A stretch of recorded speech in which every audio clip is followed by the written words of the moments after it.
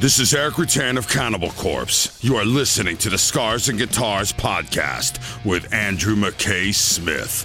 G'day everybody, thank you very much for joining me as I discuss my experience aboard the 70,000 tons of metal cruise held from January 29 to February 2nd, 2024.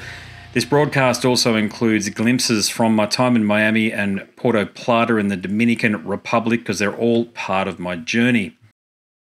I began my journey, 24-hour journey I might add, in Brisbane. On January 26th, the flight path led me through Vancouver for a stopover and finally onto Miami, where I had reserved an Airbnb in the midtown part of the city. It's a pricey area, but I enjoyed trying all of the American food available that I typically wouldn't have had in Australia, and of course, who can go past Denny's? Why don't we have that here? I explored the city using Big Bus Miami. I found the design district particularly intriguing with its diverse array of buildings and street art. Miami reminds me a lot of an industrial scale version of my hometown, the Gold Coast in Queensland, and I hope the Gold Coast can adopt a similar approach to urban design and art. Doesn't it look great? South Beach and Mid Beach didn't leave much of an impression on me, I must say. On the boat, I overheard people talking about how they paid $50 for a few chicken wings and drinks were off the Richter scale expensive, so I'm relieved I didn't participate in any of that. However, the Art Deco architecture in the area is certainly worth preserving.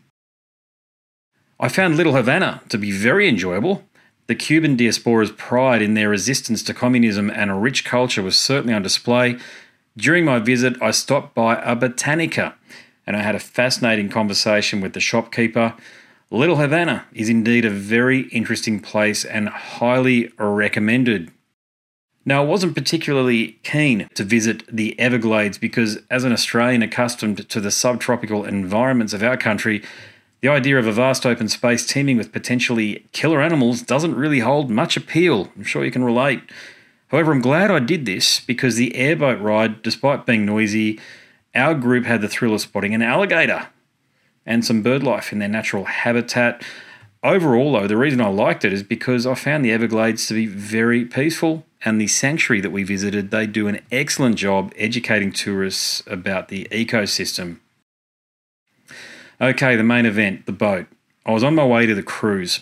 The vessel was the Freedom of the Seas, which at one point held the title of the largest passenger vessel in the world.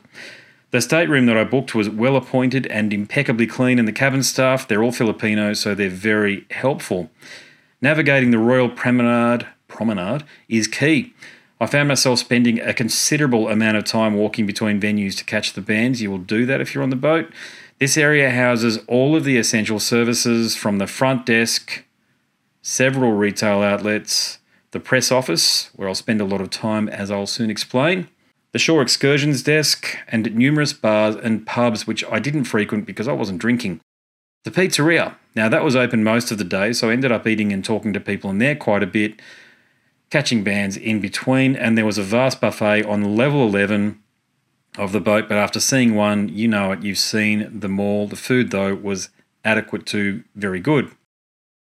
It was intriguing to watch the tradesmen working on constructing the pool deck stage. A lot of hard work went into that, and being up on that level also provided me with an opportunity to explore and soak up the atmosphere, which is lively, especially since many of the cruisers were already indulging in some beverages and reconnecting with old friends from previous cruises. Whilst mingling, I spoke to plenty of people, and I noticed that I didn't come across any other Australians then or for the entire cruise. However, I did meet plenty of people from various parts of the Americas. Once the band started playing, the party kicked into a higher gear. Now, being on board as part of the media contingent, I was prepared for many interviews and conversations. I showed you very briefly the press office already, and here it is. It was fantastic to reconnect with Nicholas from In Flames, or formerly In Flames, and now in the Halo Effect, and I had a killer chat with him. He actually said that he listens to the show, watches the show, so that was great. I had a conversation finally with Tom from Sodom. That was unexpected and very enjoyable, especially later on as I'd watched them obliterate the stage. They did well.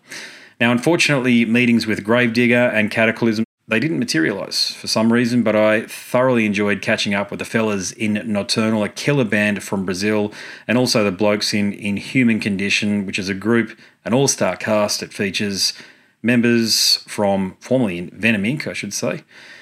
Jeremy used to be in Venom Inc., Obituary, certainly, and Deicide. Nice. Catatonia didn't happen due to issues with conducting interviews through video. Apparently they don't do that anymore. And it's always a pleasure to catch up with Pa from Meshuggah. Used to be in Meshuggah, did some time with them. But Scar Symmetry, that's his band. And I was pleasantly surprised to have a chat with the fellas from Tigers of Pantang, who are producing some killer material these days. Carnation are a death metal band from Belgium, and they were a lot of fun, and I saw them play at the earliest time I've ever seen a band before. There you go. Meeting Aaron from My Dying Bride was a treat. I've spoken to him before for the podcast, but I'm an old fan of their work, so meeting him in person was even better. The blokes in Blood Red Throne were gents, and they're doing great things these days, as is Philippe and his bandmates in Angra, another Brazilian, and he's also a fellow bassist, so we had plenty to talk about. And my final chat of the cruise was with Johnny from Unleashed, who reminds me of a jovial Swedish uncle you wish you had. I was scheduled to catch up with one of my all-time favourite musicians, Lee Harrison from Monstrosity, and that chat will be posted sometime soon. Incidentally, all of the interviews, apart from that one, have been posted, and I've shared the links in the episode description. Now, as for the entertainment on board, the fellas in Leaves' Eyes treated us to a Viking sword-fighting demonstration. And all the shows, of course, because that's what you're on there for. As far as I'm concerned, to watch all of these killer bands, they were all top quality. There were no duds. It's my first time seeing so many of the bands that I'm showing you here perform, and none of them disappointed. For the onshore excursion in the Dominican Republic, I opted for the walking tour and was very interested in exploring the history and culture of the area. Although other activities like four-wheeler overland trips and surfing and snorkeling safaris were available, I was drawn to the rich cultural heritage of the region. In many aspects, the Dominican Republic, it shares similarities with many other developing countries, relying heavily on cash crops, tourism, and emphasising lifestyle. I enjoyed the opportunity to smoke a cigar, because I can't remember the last time I had one, a long time ago. But I found Taino Bay, the tourist precinct, to be underwhelming. It's your typical tourist trap, mainly catering to retail opportunities and providing a space for visitors to enjoy booze until it was time to board the boat again.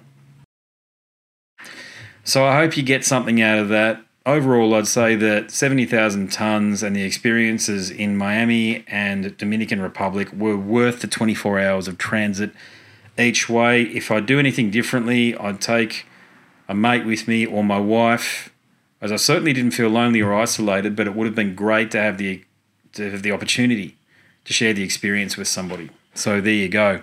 All right, that's all from me. Maybe I'll go next year. Thanks for watching.